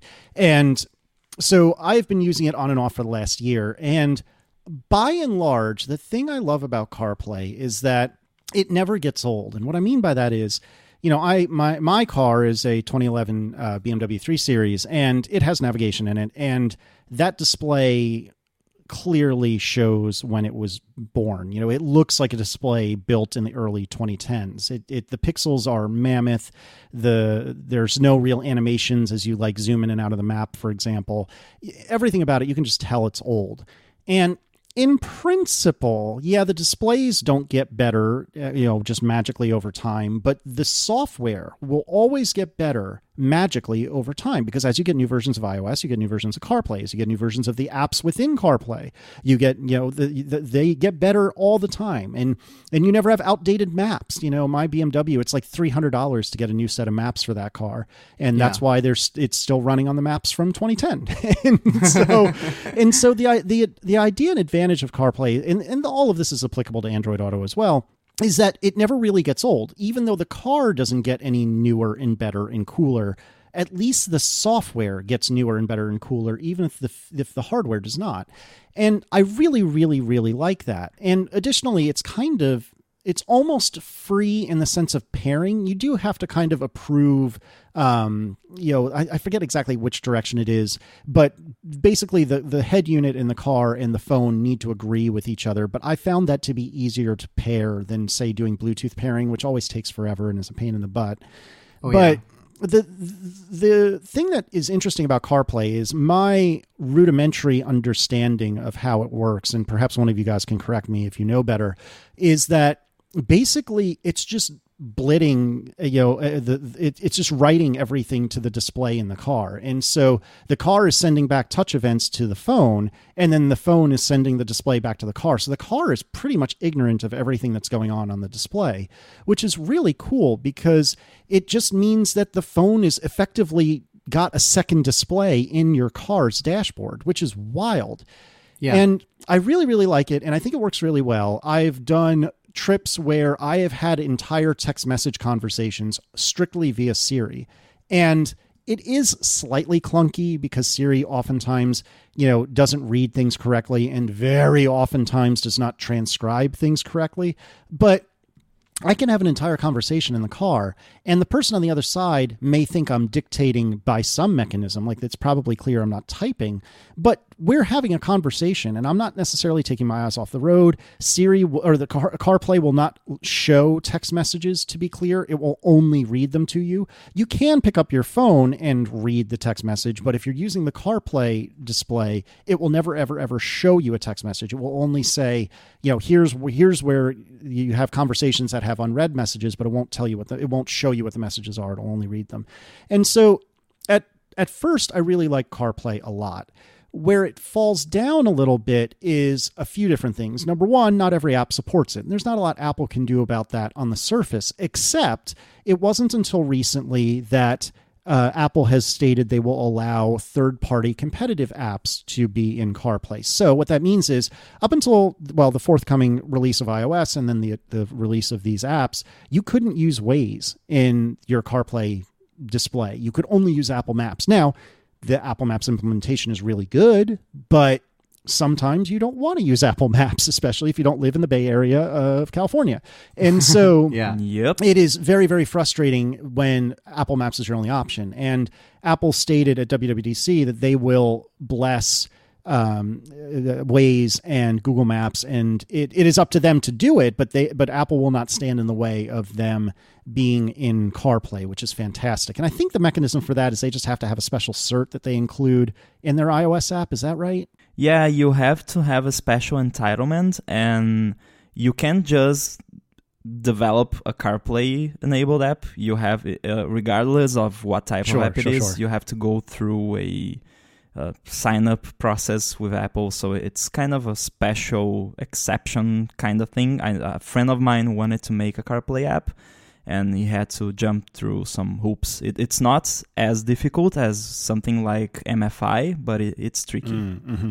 Yeah, exactly. Yeah, it would make sense because probably there's also a lot of regulation here, like what you can and can't display in a car. And I know also Apple, like you mentioned, Casey, the reason they don't actually show you the text messages is because they want you to be focused on the road and they want you to have as little interactions with the screen as possible, which is, very interesting when you look at the UI of CarPlay and how it's kind of designed in a way to really not have you interact with it much. Like, for example, when you're using Apple Maps for turn-by-turn directions and there will be some kind of obstacle coming up on the road, like some road work or some rerouting or something like that, it will show you like a dialogue for that, but it will automatically dismiss itself. It will have this little like reverse progress bar that ticks down and then dismisses itself. So it goes to a lot of lengths in order to kind of discourage you from even touching the screen and even interacting with it.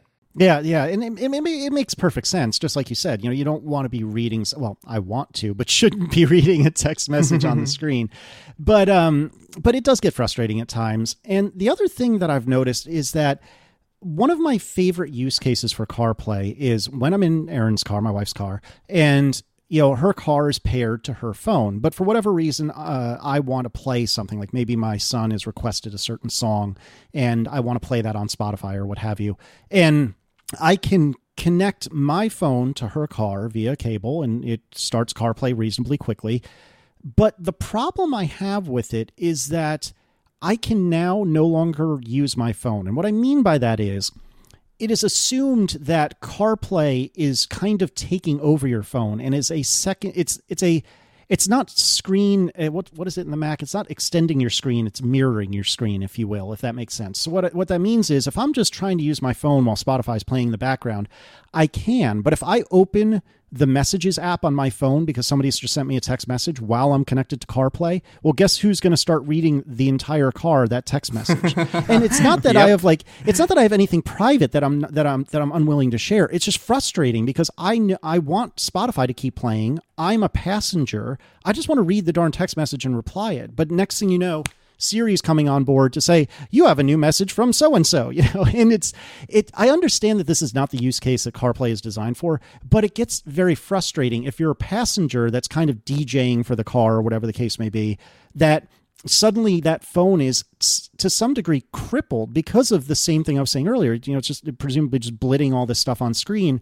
And so when you start doing things on your phone, when you open an app on your phone, if there's a CarPlay equivalent app, it will open that app in the CarPlay screen as well. Does that make any sense? It's very, very frustrating. Yeah, I got very, very confused by that when that happened for the first time. And I was like, what's going on here? Why is it living its own life? And like you say, it should almost be like a passenger mode of CarPlay where you say, I'm the passenger, please don't do this. Because it's a very, very strong assumption that you are connecting your own phone as a driver and, it should just it should just run through the infotainment system, basically. And which is both I guess, an advantage of it in some ways because it is taking your distractions away from the phone.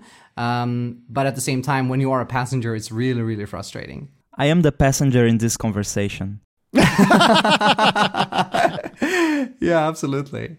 Another thing that kind of made me think about CarPlay was, for me, it feels a lot like how kind of watchOS 1 was working. Because like you mentioned, Casey, CarPlay kind of works in a way where the infotainment system just becomes a renderer and it just sends the touch events back and the phone is like the brain of the operation. And it kind of feels the same way as watch apps felt, where they're not as sluggish, but sometimes it can be really slow especially if you're doing a lot of things at once and you're switching between different apps and you may, switch between your navigation, you want to change some song. And sometimes you can really feel like the pain of this thing going back and forth, even if it is over a cable. Have you ever noticed something like this, Casey, where, it really feels like a little bit sluggish because it has to make that round trip? Yes, with an asterisk. So the other problem with CarPlay is that not all head units are created equal. So I recently did a review of the Volkswagen Golf R, and that head unit, I could never put my finger on exactly when or why or how, but it always felt at least slightly laggy. So I do agree with you. However, on my wife's Volvo, I almost never get that impression. So I don't think that that Volkswagen has like a underpowered or crummy head unit. It's just something about their implementation of CarPlay. Occasionally, like when you scroll a list of say artists in the music app or something like that, it seems like there's a latency where I'm sure I do have some of that on Aaron's car. To be honest, I haven't tried doing that exact operation in a while, but I very rarely am using CarPlay on Aaron's car and I think, hurry up, would you?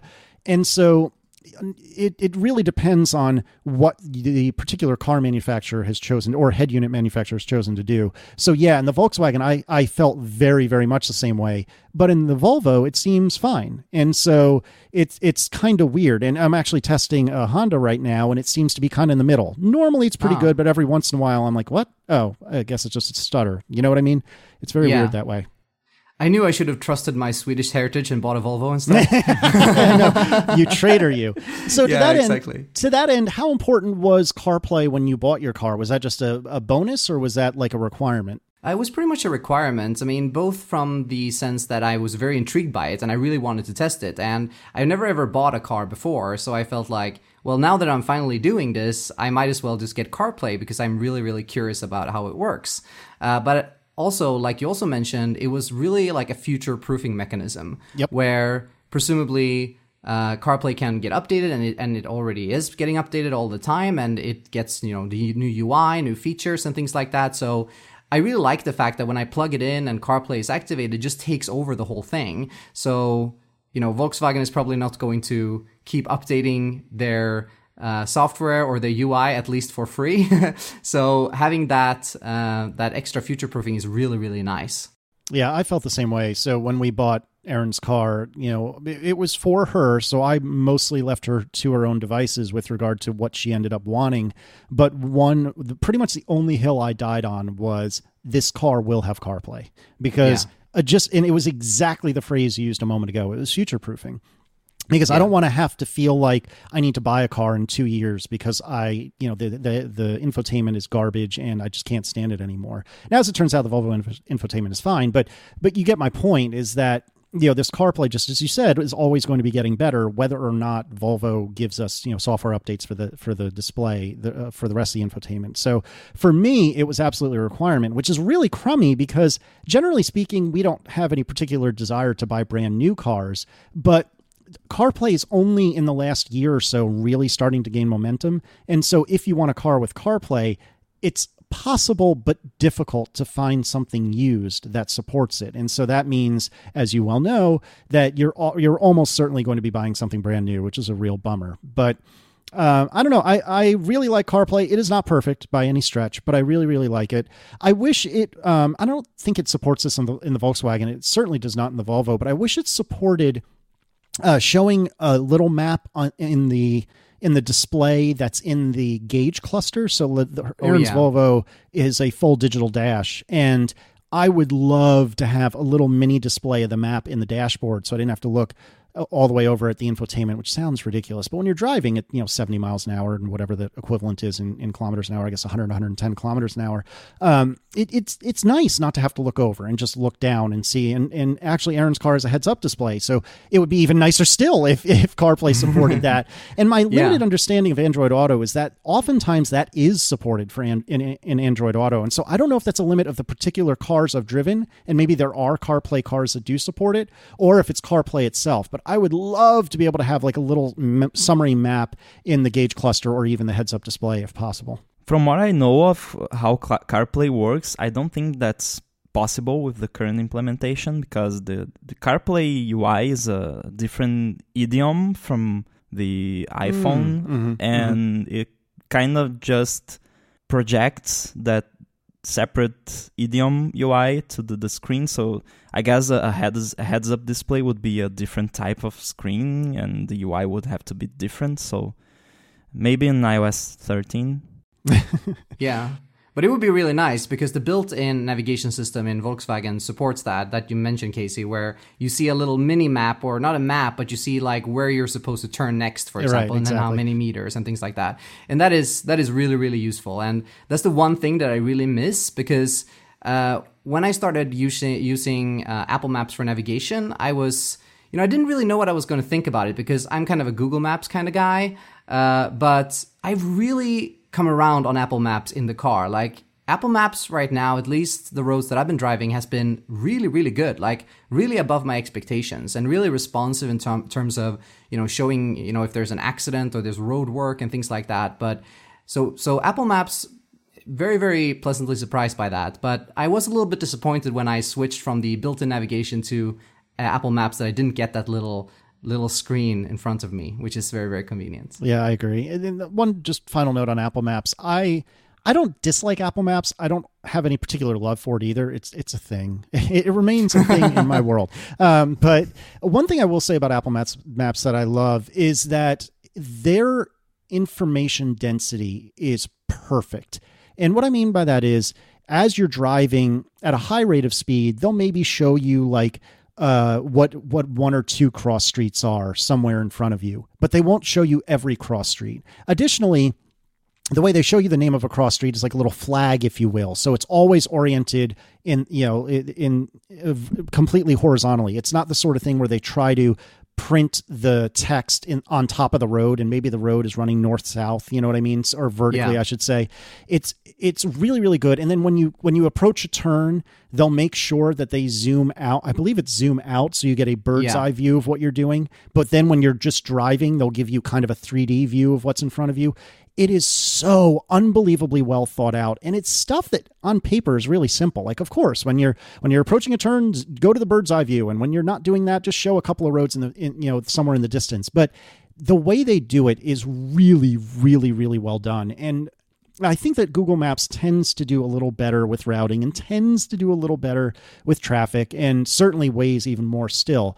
But my goodness, Apple Maps just such a great job with information density. I really enjoy using it in that sense. And so if I'm not doing like a multi-100-mile journey or a 7-day trek like you just did, John, if I'm not doing something that involved, or if I know traffic isn't a big deal, I'll choose to use Apple Maps because I think it's the most pleasant and easy to use.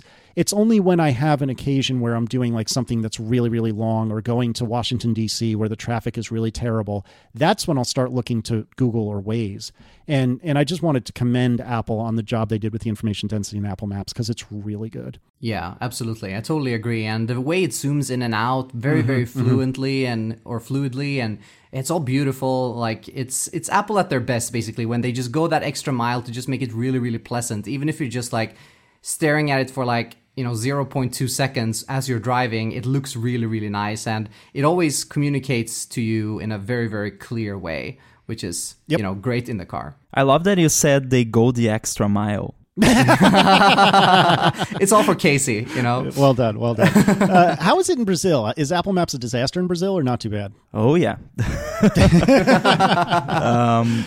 It was unusable before. I think it's been usable since iOS 11. Oh, interesting. And okay. I'm pretty sure we still don't have turn-by-turn navigation. I'm not 100% sure, but I think that's the case. I didn't know. All right. I was pleasantly surprised that we even have like lane guidance and things like that here in Poland. I thought that was like a US only kind of thing. But no, it's like full-blown turn-by-turn navigation. It works really well, so... Yeah. Good on you, Apple. The best map here is Waze, but I don't recommend using it in Rio. If you ever come to Rio, don't use Waze. Use Google Maps. In Rio, use a helicopter, right? Yeah, that's what you have to do. No, that's São Paulo. Oh, right, of course. All right, so speaking about cars and CarPlay and these kind of things, we want to kind of round off this episode by talking to you a little bit, Casey, about your recent adventures or the start of your new adventure as an indie. And you've started your YouTube channel, which I really love, by the way. Oh, thank you. Casey on Cars, really great stuff. And you've now gone indie. You've left your jobby job, as you call it, and you do YouTube, you do your podcasting and things like that. So tell us a little bit about the decision-making process first and foremost. Like, how did you decide that this was a good time to go indie? Yeah, I could go on for hours and hours and have on my shows. And so if you want the long and boring version of this story, I encourage you to listen to, say, Analog or ATP. Absolutely. But the short version is I have two young children. I have a 3.5-year-old, actually he's quickly approaching 4 at this point, and I have a 7-month-old. And it occurred to me that I would always want to be home with them, of course, but especially before my son, the elder one, before he goes to kindergarten, and I don't know if that translates to where you guys are, but basically the very first year in public school, before he starts public school, where he's going 5 days a week all day long, I'd really like to be there for him for a little while before that time happens, because once he starts kindergarten, I'm not going to see him except outside of what effectively is working hours, And so if I'm going to try to be more available for my family, now is the time to do it. In fact, maybe even a year ago was the time to do it. And so I looked at the situation in front of me, and I actually liked my job. It's not that I was, trying to leave a burning building or anything like that. I enjoyed my job, but it occurred to me that if my wife and I make smart financial decisions, that we can be okay without my jobby job. And, if I'm smart about the way I do things, I can continue to make a living off of the podcasting and a couple other things that I'm working on. And Casey on Cars on YouTube is not making me any money yet, but hopefully will be soon. And admittedly, that will probably be pennies, but still, pennies are more than none. And so basically we thought this was a great opportunity to do a few things at once. It's a great opportunity to be at home for the kids and for Aaron too, but mostly the kids. It's a great opportunity for me to try to kind of scratch these itches that I haven't been able to scratch and kind of pull on these threads like the YouTube stuff. I am... Hopefully, if I ever have the time, I've been so busy, which is weird. I didn't expect to be, but if I ever have the time to sit down and write, I'd like to write a book on RX Swift, and maybe, whether or not I write that book, maybe I can come back and we can nerd out about that another time. But I'd love to write a book on RX Swift, and maybe even, put together a course where I could go to a company and teach about teach RX Swift or something like that. As I mentioned earlier, I have this small iOS app I'm working on. And so I've got my hands in all these different, all these different worlds, and I'm just trying to make the time and find the time in order to kind of execute on all of them. And so I told my job in, I don't remember when it was, like June-ish. It was right before WWDC. I told my job, hey, a month from now I'm going to be done. In America, you can leave basically immediately, but it's very uncouth. And so generally speaking, in America, you give 2 weeks notice, and sometimes it's more, but generally it's 2 weeks notice. And I thought, you know what, let me tell my job a month out, hey, I'm going to leave in a month. So I'm giving you more than enough time to figure out how to be okay without me. And to be clear, like, I was the most senior iOS developer by a fair bit, and there is one other full-time developer and an intern, and the intern is exceptionally good, but she's an intern. She's not there all the time. So I felt like I owed my work a long time to kind of figure out how to survive without me. And from what I can tell, they're surviving just fine, which is how this always works out. But but I was worried. And so starting in July, I have been, since the very beginning of July, I've been independent, and I had this vision of being able to, sit on the beach drinking pina coladas or what have you. And as it turns out, I feel like I'm even busier now than I was before, which is a great problem to have. Don't get me wrong. I'm not complaining, but it's been surprising how busy I've been, which is good overall. Yeah, absolutely. It's very interesting. Like, I recently made a transition. Like, I wouldn't call myself like full indie at the moment, because I do client work, but I am technically independent because I, run my own business and these kind of things. So it was very similar to me, like when I left Spotify, where I worked before, and I went independent as a freelancer. You kind of start viewing your time very, very differently. You start, planning a little bit more. You start realizing that you can't do everything at once, even though you could. You can't just, spread yourself too thin, and you start having this like more sense of self-management, I think, than you might have had at, your normal job, where things are a little bit more arranged usually. Yeah. And I've been starting to do just a little bit of what I would call 1099, basically contracting work. And I don't expect that to be a large part of the Casey Liss business, but it is interesting because I used to do contracting as part of a firm. So, one company would employ my company to send one or more of us over and finish a project, right? What you're talking about is what I'm doing now, which is where, you or me as an individual, maybe we'll be part of a team, but we are individuals going to that team, in order to help out. And so I'm doing just a spot of that right now. And it is interesting because now I need to make sure that, when I'm sitting down and working in that context, I am not checking Twitter. I'm not goofing off. I am not watching a video in the corner of my screen. Like, I got to be working because my time is exactly what's getting billed. I'm billing this company on my time. And if I take 4 times longer than I should in order to complete a task, like, that shouldn't be their problem. And I guess if I was a less scrupulous person, I could just do that. But, you strike me as much the same as me, John, that's not the way you roll. It's not the way I roll. And so I want to do the best I possibly can for my client. And well, right now it's only one, maybe it'll be more. And so I want to make sure that I'm doing my best possible work and doing it as quickly as possible because, that's the thing with hourly work is that not only do you need to do it well, but you need to do it fast. And there's that triangle, the mythical triangle. What is it? Good, fast, and cheap. Is that right? Yeah, exactly. And you can typically only choose 2. And so I try my darndest to make sure I'm good and fast. And, maybe I'm not as cheap as I could be, but that's okay because I'm proud of the work that I deliver. And it's just a different way of looking at things. And it's also funny because, despite the majority of my money is coming from podcasting, and that's been fairly reliable for a pretty long time now for me, but it's still very, very scary because it used to be like, oh, hey, podcasting money came in today. Isn't that nice? What a nice bonus. But now it's, oh my God, where's that money? Oh my God, where's that money? Oh my God, where's that money? Like, even though, it's fine in the grand scheme of things, everything's fine, but it just takes on this whole new level of stress. And that's the thing is that, admittedly, your jobby job could tell you that you're fired at any day. Like, I would never want this to happen to Mr. Rambo, if you please. But, tomorrow you could go to your job. Well, I guess not tomorrow, but you know what I mean? On Monday, you could go to your jobby job and they could say, you know what? We closed down. You're going to have to find new work. Is that likely? No, probably not. But it could happen. And the same way that maybe tomorrow all of our podcasting just goes away. And I wouldn't hope for that either, but it could happen. But holy cow, when you're the one, when to some degree you're the only one that's guaranteeing that the paycheck is coming in, that's a new level of stress that even though I expected it, I didn't really expect it, if that makes sense. Yeah, it's interesting because I did the opposite. I used to be an indie, and I did my apps and some contracting work and other things.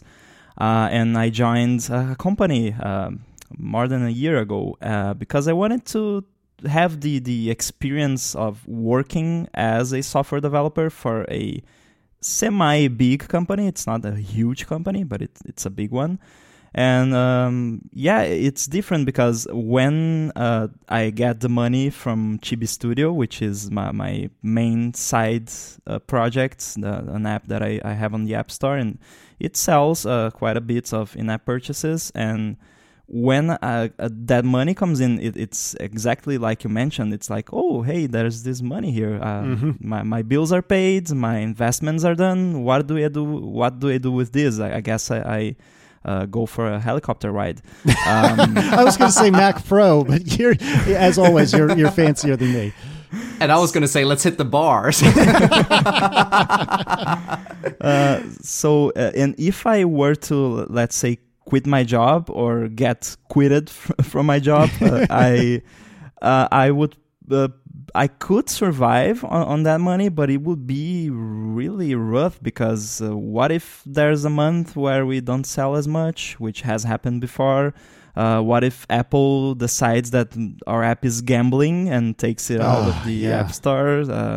Depending on Apple and App Store money is really tricky. What if they decide that my Splunking violates the developer terms of service and they decide to terminate my developer account? So I wouldn't be able to survive on that and be happy with it and not be constantly worrying about the income. So if I decide to go indie again, I'll have to figure out something that doesn't involve having to depend on Apple to make a living. Yeah, I agree. Absolutely. And I can't, maybe this is just my experience, and I'd be curious to hear what you think, John, but I think I am a far better developer, be it indie or otherwise, for having had both experiences, for being a one-man show and for being a part of a big machine. And Spotify is even bigger still, but to me, I think I appreciate what it's like to develop code in the context of a big business where you can't just shoot from the hip and just hope that things work. And I'm assuming that Spotify is like that in the sense that I presume Spotify is very deliberate and whatnot. But certainly at my job, we were very deliberate and we didn't just shoot from the hip and ship whatever we wanted and just hope it didn't crash, And not to say that all indie developers are like that. I don't mean to imply that, but I think that let's take unit testing as an example. Perhaps not as popular amongst the indie community as maybe it should be. And so I think I, for one, am very glad that I've had both experiences. And so, Gia, I am glad that you're getting both of these experiences because be it if you decide that being a cog in the machine is better or be it if you decide that being indie is better, there's certainly advantages to both. And I think that you're a better developer for having lived both experiences. But what do you think about that, John? Yeah, I totally agree with you. As a developer, there's really nothing better than being able to look in kind of a crystal ball and seeing your future. So working at a larger scale is always really, really valuable because you learn so many practices and techniques and things like that, like you also mentioned, where you can kind of see that even if I might not need to create all of these crazy abstractions and all of these systems and this, very complex architecture right now in this little app that I'm working on, I know from experience working on these big projects that this is where we might end up, and I can kind of plan for that in a different way, and I can pick up these skills. It was the same when I was working in Spotify. I love to hang out with people from Facebook and Google and Twitter and Apple because that was my way of kind of looking into the crystal ball then because, at the team I was working with, we had something like 50, 60 iOS developers, and in Facebook, they had 10 times that or something, right? So that was my way of kind of trying to plan for the future because you can obviously never look into the future, but you can kind of see some of the problems that someone else at a larger scale has been facing. And you mentioned unit tests, and this is another really interesting aspect where, obviously when we were working in Spotify, it was, pretty much mandated that you should write unit tests. I mean, this is the way we do things, and picking those kind of things up and that way of thinking and being kind of a little bit convinced of the value of things like architecture, unit tests, and things like that, and not just shooting from the hip. I think, like you mentioned, it makes you a better developer or a more well-rounded developer where you can maybe not always, do everything that you were doing in these big companies because you don't have the time and it doesn't make any sense for a small app, but you can at least have those tools in your tool belt. Exactly right. I couldn't agree with you more. And I think to kind of summarize what you were saying a minute ago, it lets you be pragmatic about when you decide to be an architecture astronaut and when you decide to just freaking deliver. And it's not, I don't think I had a good view of that until I worked in some bigger businesses where sometimes they will sway too heavy in the unit test all the things, 95% code coverage, or, making that up, of course, but you know what I mean? Sometimes they'll swing too far one way. And I think indies tend to swing, not always, but tend to swing too far the other way of, screw it. I'll just ship an update. The app store is getting approvals are happening quick enough. Who cares? And I think the pragmatic approach is to be somewhere in the middle. And so, bringing it back to Guy, I think that this is a really, really great experience for you, because whether or not you stick with this company or with being at a bigger company, I think it'll really teach you a lot of really great lessons, which isn't, I'm not trying to imply you're not a good developer now. I'm just saying it'll teach you a lot of really good lessons that I know I at least couldn't have learned or wouldn't have learned without having had that experience. Yeah, just like the experience of having many users and the weird things that happen when you have over 1 million users, weird crashes and edge cases that you usually don't have to deal with when you're indie, unless your indie business is doing really well. Like I have, with Chibi Studio, we have tens of thousands of users, but we don't get so much weirdness as on my daily job where we have at least 1 million users. So yeah, it's a very different experience, and I've got to work with APIs I wouldn't work with probably being indie. Like when Apple Pay launched in Brazil in April this year, and we were one of the businesses, one of the apps that was there on day one with support for Apple awesome. Pay, and we worked with Apple and we signed an NDA and everything. Cool. So yeah, it was cool to work with an API that I would probably not be familiar with if I wasn't working in this area. Yeah, absolutely. Another thing that comes to mind is code review, where, when you're working on your own, you are not really, you don't really have anyone to review your code, and you might work with a team. In my case, I work with a team, but they're all like doing different things like Android or backend or web or things like that. So I'm currently the only iOS developer on my main client project.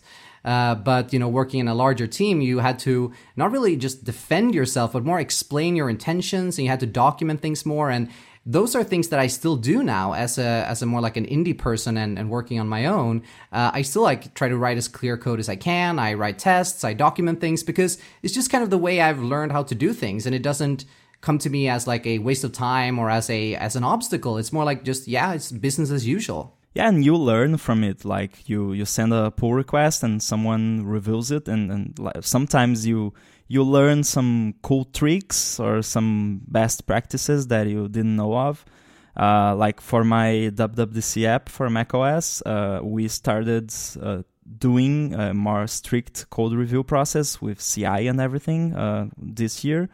And I learned a lot from that, from the people who are contributing to it, and especially in the performance optimization side of things. We have Alan, shout out to Alan, which he optimized stuff in the app, which I didn't even know was possible, and I learned a lot from that. So it's really cool. Yeah, I can't agree enough. My second big boy job was the first time I dealt with code reviews, and this most recent job, we didn't have a formal code review as much as we just followed the GitHub PR process. And no matter what the particular flavor of review is, I learned so much from code reviews. Even as the most senior person on the team, I learned so much from code reviews, because it taught me how other people looked at my code. It taught me, just like you said, that even though people may be quote unquote under me, and I'm putting humongous air quotes there, everyone has good ideas. Just because they're not as experienced as me doesn't mean they're not good ideas or that they can't bring good ideas to the table. And every PR I ever made and every code review I ever did, I always learned something. In fact, if I was smart, I would just create like code reviews as a service or Casey on Code, where like all I'm doing is doing PRs for people, and I'm not actually writing any code. I'm just doing PRs. And as silly as that sounds, like that could be very valuable because there's so much to learn, especially in a case like you, John, where it's just you by yourself. And maybe I don't want to put words in your mouth, but it might be neat to have someone who you think is a decent developer just look at your code and say, oh, you forgot about this thing, or, oh, what about that thing? And, oh, try this. And that could be really, really useful. I don't think any indies are going to pay for it, but it would be useful nevertheless.